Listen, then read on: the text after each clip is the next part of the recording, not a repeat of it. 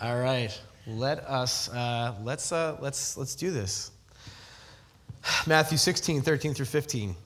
When Jesus came to the region of Caesarea Philippi, he asked his disciples, "Who do people say the Son of Man is?" And they replied, "Some say John the Baptist, others say Elijah.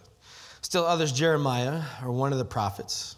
"But what about you?" he asked. "Who do you say I am?" I love this question. How many people have heard this passage before? A few of you. Okay, it's a good one. I'm not going to lie. It's one of my favorite ones. So I'm going to break this down a little bit, and I'm going to nerd out a little. You're going to have to nerd out with me. You down? All right, let's do it. So I want to start literally 100,000 years ago. Okay, about 100,000 years ago when people started first thinking about agriculture, okay? And so what would happen is you would become a farmer and you would farm, and all of a sudden you would have a really good harvest. And because you had that really good harvest, you recognized that there was rain that came and good soil and the right kind of weather, and you wanted to give thanks for that somehow or in some way. And because we didn't have all the scientific knowledge back then, what we did is we said, oh, it's the gods that are doing this for us. And so you would go out and you would create maybe a little altar made of stone, right? And you pile some stones up, and you go out and you put some of that harvest on top of that altar. And you would say thank you to whatever it was that allowed this to happen, right? And then the next year, really good harvest, you do the same thing again. I'm going to put some of my harvest out on this altar and say thank you. And then the next year, there was no rain. So you were like, oh my gosh, I don't have the same harvest, which means I must have upset whoever it is or whatever it is that I gave some of my harvest to the year before in this altar. Maybe I'm doing it the wrong way. And so what would happen is you would go and you would say, okay, I'm going to fix this altar up. I'm going to change it around. Maybe I'm going to leave a little bit more this time. And maybe this will get the gods or whatever it is to give me a really good harvest, right? I need to be certain, because certainty at this time is a matter of life and death, right? If you don't have a good harvest, you're not going to eat. That's a giant issue, right? And so they're like, okay, I want to make sure I get this right. And so, again, good harvest. They put their grains on the altar. And then, again, bad harvest. And now, what are we doing wrong? Maybe we should hire somebody who can, maybe live in a place where we make the altar and tell us what we need to do to be certain to get this right. And so they start hiring people, and they call them priests, right? And the priests have a little bit more of a connection to the gods or the goddesses or whatever it is. And the priests say, this is how you should sacrifice so that we can be certain that we're going to have a good harvest or maybe a good childbirth, or maybe we win in battle. And we have, throughout the ages, starting about 100,000 years ago, have created a bit of religion around being certain. How can we be certain that things will go our way? And now this has continued to happen throughout history. In fact, we still do that. Now, it's not a matter of life or death in terms of we're going to eat or not eat, or we're going to win battle or not win battle. For us, we've created these things around certainty that are still life and death in the way that we go to heaven or hell, right? I better read the Bible this way, or otherwise I'm going to go to hell. If I do this thing, I'm going to go to hell. If I identify this way, I'm going to go to hell. But if I do this, I'm going to go to heaven, right? And so religion, for all the things that are good about it, we know it's a mixed bag, right? I think one of the difficult things about religion is the fact that we have created religion to be a very certain thing, right? We talk a ton about certainty. So when I was in 6th grade, I wanted to move to Cincinnati, Ohio. That's what I'm talking about. And my cousins lived there. My parents had a job interview at this Christian college in Cincinnati, Ohio. And so they went to the interview, and we were getting ready to move there. And in the interview, they said to my parents, they said, are you certain about the inerrancy of the Bible? Which means, are you certain the Bible is foolproof, right? Without error. And my parents both said, no, no, we're not. We believe that the Bible is inspired by God and it's full of truth, but I don't know if it's inerrant. And then my parents didn't get the job. And they didn't get the job because the trustees said something to the effect of, if you're not certain, then how do we know that you're not going to pass it on to our students and make them uncertain? And I was devastated that I didn't get to move to Cincinnati, Ohio, because my parents said that they didn't believe the Bible was inerrant. Just lie. That's what I said. And but it's all right, because I ended up growing up here, and it's way better. Sorry. Sorry. Okay. Yeah, a friend of mine is funny. He got ordained. He's preached here a couple of times, Josh Scott. And Josh talks about when he got ordained in the Southern Baptist Church. They handed him a book, and he said it was 1,000 pages, and the book just said, "What Baptists Believe." And so that's the book he got for his ordination.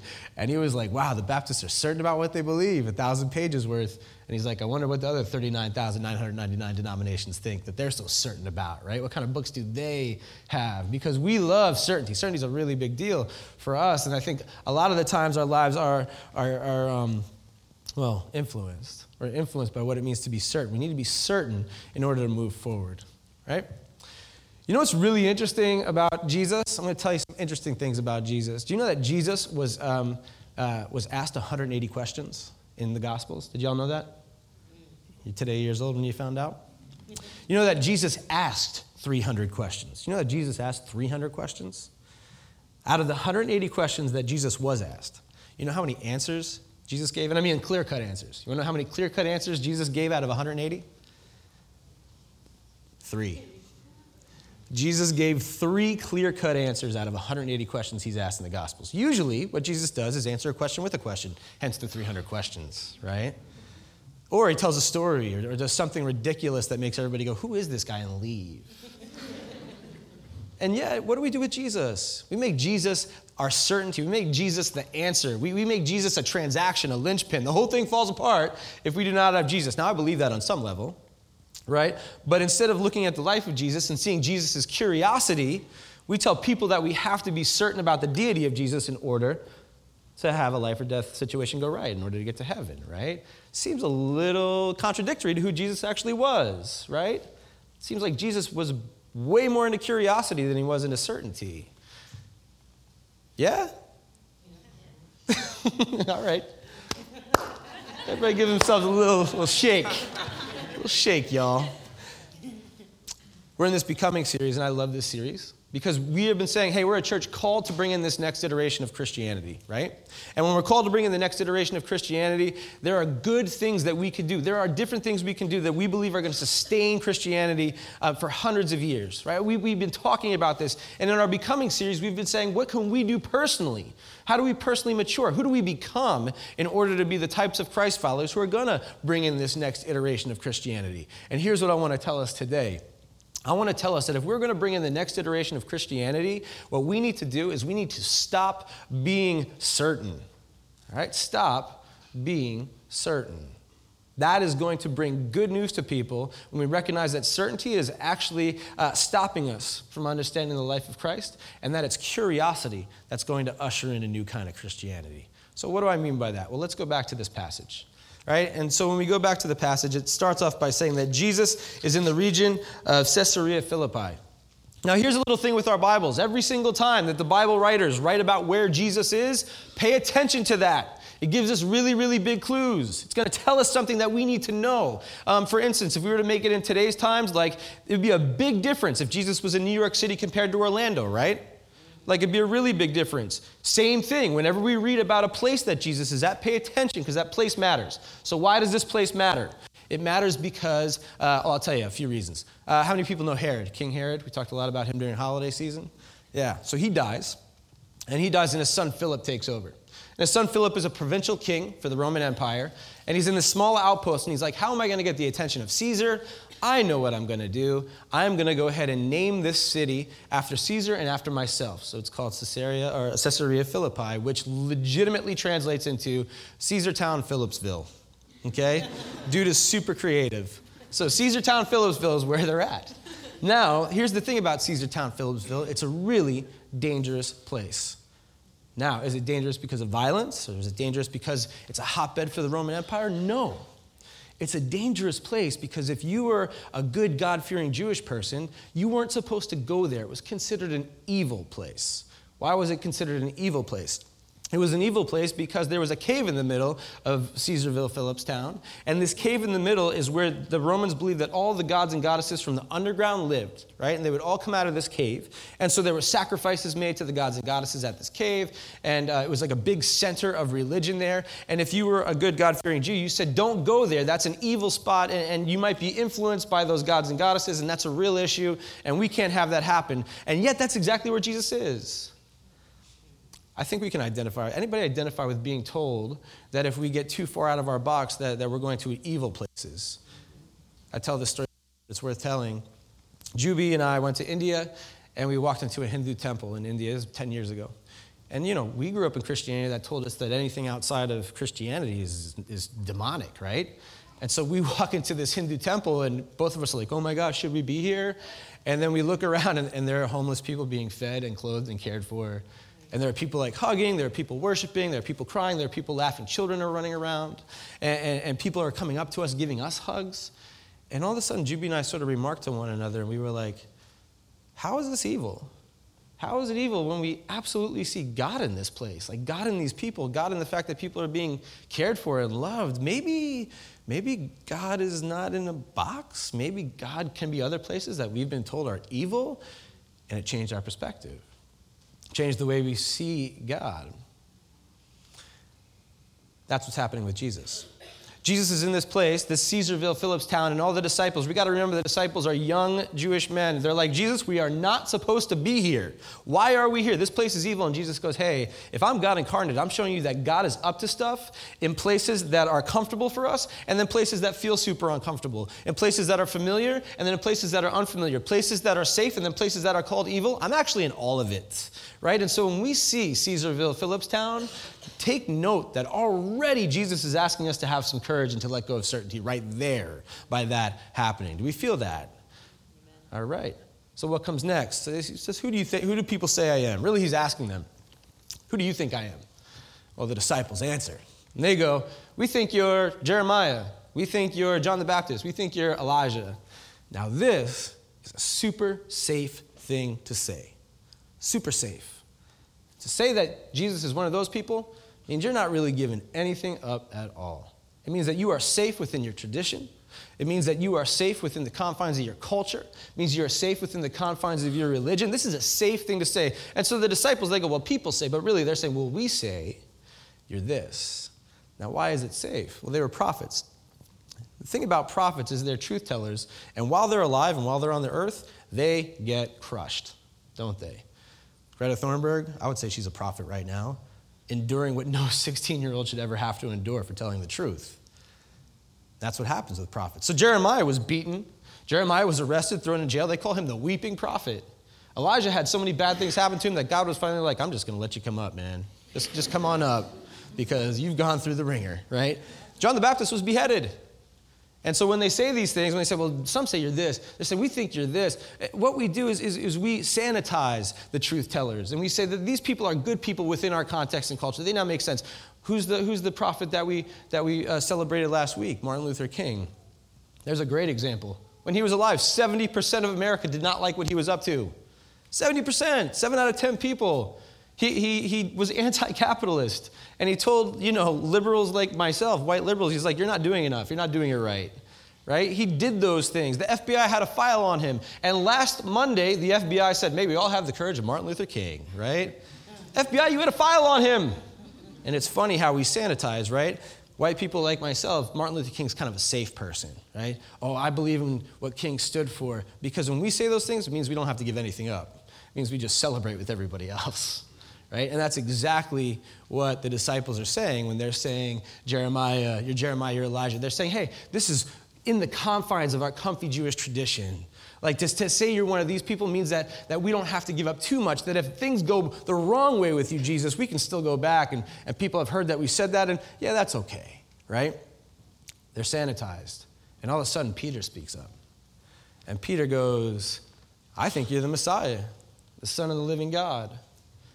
Now, that is the most dangerous thing to say.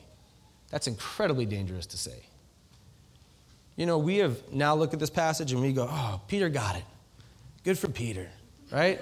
And you know what we've done? We've made like a whole theology around this. If we just say what Peter said, we're certain to go to heaven, right? We're certain. Man, all we got to do is proclaim that Jesus is the Messiah, the Son of the living God. We do it when we get baptized. Maybe we say the sinner's prayer. Who got baptized or said the sinner's prayer? Come on, where are you? A few of you, yeah. We just say it, and we're certain that we have life. For Peter to say this was the most controversial, uncertain thing he could ever have done. Why? Because for thousands of years, they were waiting for a Messiah from a kingly lineage, someone who would be a king, someone who would be at least a general, someone who would lead people into battle, someone who was adept at fighting, someone who was going to bring independence. That's who they were waiting for. And Peter walks around with somebody who does the complete opposite, Right? They're completely different. Jesus is not this kingly person. He hangs out with the lowest of the low. And he's not this general. He's turning the other cheek, right? He's a civilly disobedient. And the Messiah has all the answers, and Jesus is asking all the questions. To say that Jesus is the Messiah is basically losing your religion. That's what he's doing. He's saying, my Judaism, this thing that makes total and complete sense to me, this thing, I'm still in it, because he never did become a Christian. He was always Jewish. So was Jesus, by the way. Jesus was Jewish. Don't forget. Anyway, with all that, right, like he's saying, I'm going to believe this guy's the Messiah, even though it goes against everything I've ever been told, every tradition I've ever gone through, every cultural thing I've ever practiced. By Peter saying this, he's going to go home for Thanksgiving and his family's going to say that he's a heretic. Like, that's going to happen. He's going to get into fights with his uncles. All those things are going to take place, right? Because Peter has the courage to say, I think you're the one, actually, even though it goes against everything that I've ever been certain about. And yet we've sanitized it. We made it like, oh, just believe like Peter believed. No. Peter said, you know what? If we are going to bring in this Christ-like living, if we are going to say that Christ is the one that we follow, I'm giving it all up. And that's what he does. He takes away his certainty, and he becomes a Christ follower. 2,000 years later, we all sit here for that same reason. Doing what Peter did, man, that's hard. That's really, really hard. Because you know what the opposite of certainty is? The opposite of certainty is not, uncertainty, or the opposite of certainty is not curiosity. The opposite of certainty is fear. Right? For us to let go of certainty is a really scary place to be. We don't like to let go of that certainty. You know why we don't like to let go of that certainty? You know why we're fearful? Because we've been told way too often, over and over again, that we are not to trust self. That's what we've been told. Don't trust yourself. You are flesh. And what does the flesh do? The flesh is broken. The flesh wants these things, but God wants these things. And so when we hear, what we think is the Spirit speaking through us, and when we hear ourselves go, wow, I think God is up to something in my life, most of us are like, oh, that's not true. It's probably me just being selfish or manipulative or emotional or whatever the case may be. We don't believe it. We don't believe that God can use us or speak through us. In fact, when we say that's the case, we're fearful. We're afraid because it's not certain. How do I know? Right? How am I supposed to know? There's this great story. It's a story that I don't know if it's true or not, but it's a story about Joan of Arc when she's standing before the judge, right, after she leads people into battle. And the judge says, Joan of Arc, you weren't hearing the voice of God. That was just your imagination. And Joan of Arc says, of course it was. How else am I supposed to hear the voice of God? Right? I hope that's a true story. Because it speaks to something. It speaks to the fact that, there are people who tell us it's just your imagination. It's just this way you feel. No. It's God at work in you. Don't be afraid of the fact that God might be at work in you the same way that God was at work in Peter when Peter decided to make the courageous decision to say otherwise. And so I think about the fact that, we're an LGBTQIA affirming church, and I think about that, and I think about almost 5 years ago we became that. And I remember sitting around with a group of around 10 people who were at our church at the time. And everybody kind of said the same thing, and it was this. It was, hey, we see what the clobber passages say in Scripture. We get it. We get what the tradition in American Christianity is that says that this particular group of people is not welcome or not affirmed. But God is doing something in us. And it's possible that we probably need to listen to that and have courage to not be certain about it and courage to step out, because actually it might be the most life-giving thing we could do. And it was the best decision we've ever made. Because what we decided was that God is doing something in all of humanity, not some of humanity. God's including all of humanity, not being exclusive of a few people. God is saying all of you have the Spirit. And where we find grace, where we find truth, where we find love, where we find inclusion, we find God. And that doesn't happen unless we have the courage to step out away from certainty and believe that God might be up to something bigger. Y'all, believe and have the courage that God is up to something in each and every one of us. And even though we're like, oh, that feels scary. No, the same reason Jesus is in Caesartown, Phillipsville, the same reason Peter says what he says is the same reason we're going to usher in the next 500 years of Christianity, because we have the courage to believe that. Do you feel me? Do you believe that? Amen.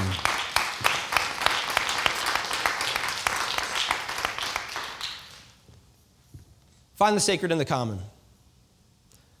100,000 years ago, People would leave their homes and walk up to their little altars and place the grain on the altars, and then we decided we needed the priests, and we walked up to the priests, and they were the sacred ones, and we kept doing that over and over throughout, and even up until a few years ago, people were like, well, you can't go outside of a church, God's not there, right? Find the sacred in the common. We've been told we can, and we can. Find the sacred in your experiences. God is at work in them. Find sacred in the good things that we have been told are bad. Find the sacredness in sex, and find the sacredness in the things that we indulge in. And find the sacredness in like music and art and beauty, because God is at work in those things too. Let's be certain that God is not just at work in this place, that God's at work in all of it, right? And the reason to be certain about that is to go ahead and get uncertain, right? Y'all are like, okay. and find the sacred in the common. I love the fact that Jesus takes them to Caesartown, Phillipsville. And by taking them there, he goes, hey, this place is not called sacred. Well, I'm calling it sacred now because this is where you find out who I truly am. And there are places like Caesarville, Phillipstown, all over New York City that we've been told are not sacred. Make them sacred. They're beautiful. I know when I go mountain biking, it's the most sacred experience of my life. And people are like, you're new agey because you're worshiping nature. I'm like, no, I'm not. I believe that God is all over this place, including this trail where I'm falling and dislocating my pinky. Absolutely. Find the sacred in the common. Don't believe the lie that God is not at work in you. Find the sacred in the common. Know that you are on the narrow path. How many people are in the process of deconstructing some kind of faith or reconstructing your faith? Don't be afraid. Don't be afraid. I hope our church is a safe place for you to do that. One of the hardest things that I had with this passage, and I'm going to tell you, this passage really threw me off, right? It says this, enter through the narrow gate, for wide is the gate and broad is the road that leads to destruction, and many enter through it, but small is the gate and narrow is the road that leads to life, and only few find it. And I remember going through my deconstruction phase and going, I guess I'm going through this wide path now, this wide gate that leads to destruction. Like, I guess I'm no longer a Christian. I don't know. I was going through something. And then I meditated on this a bunch, not just one day, but like for months on end. And I was like, you know what? I think it's way harder. It is way harder to see tradition, to see culture, to see the way that an entire tribe of people move and react, and then to have the courage to do something different. And I look at the life of Jesus Christ, and I see that Jesus Christ is up in a culture, in a tradition, in a group, in a tribe that is all doing one thing, and then Jesus Christ goes and does something completely different. And I'm convinced that's the narrow path. I'm convinced that us taking those steps in courage away from certainty is the narrow path that leads to life. And I'm convinced that every time we say, wow, God, I think you're up to something because I see beauty and I see grace and I see truth and I see inclusion, I think I'm going to have the courage to step out and do this thing. I think that is the narrow path, because the truth is there's not many of us who have courage to do it. And here's the thing, I believe in this church and I believe in our calling, and I believe that the Spirit is moving right now in each of us to walk that narrow path, and to walk it in such a way where we can be curious instead of certain, and to walk it in such a way where we are scared to death, but we take a step forward, and to walk it in such a way where we say, God, I know I'm a human being who's a sinner, and I know that I'm fleshly, but I also believe you are working through me because you are God and you're the infinite and unimaginable. I'm not going to box you in by thinking otherwise, right? And if we can do that, then that is the narrow path. Y'all, we are going to usher in a new kind of Christianity when we have the courage to stop being certain. What's Jesus up to in your life? What's going on? What are you feeling? What's that ping or that pang or whatever it is right here that says, I got to go and do this thing? We are the smartest, most creative, most talented people in America. And I just say that because I'm biased, because I love y'all. But we're in New York City, we do amazing things, and I talk to all of you, and you're like, I do this amazing thing, and then we walk through the doors of a church, and we throw it all aside because we're afraid. Even though we're the most creative, strategic, amazing people, we come in here and we go, I'm afraid to do that. Even though we'll step out of this door and we'll do it no matter what, we'll do it for our jobs and everything else. Let's be consistent. Don't be afraid to do that here as well, because when we do it, it's going to change the world for the cause of Christ. So do this for me. Right now, if everybody can, will you please close your eyes? And I just want to end with these words And I pray that there are words that we take with us, that we practice the rest of this week. If something is coming towards you with grace and can pass through you and towards others with grace, then I pray that we all trust it as the voice of God. Listen to what is supporting us.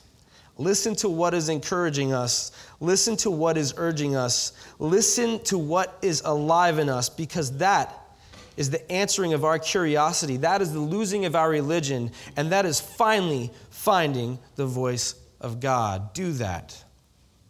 Amen.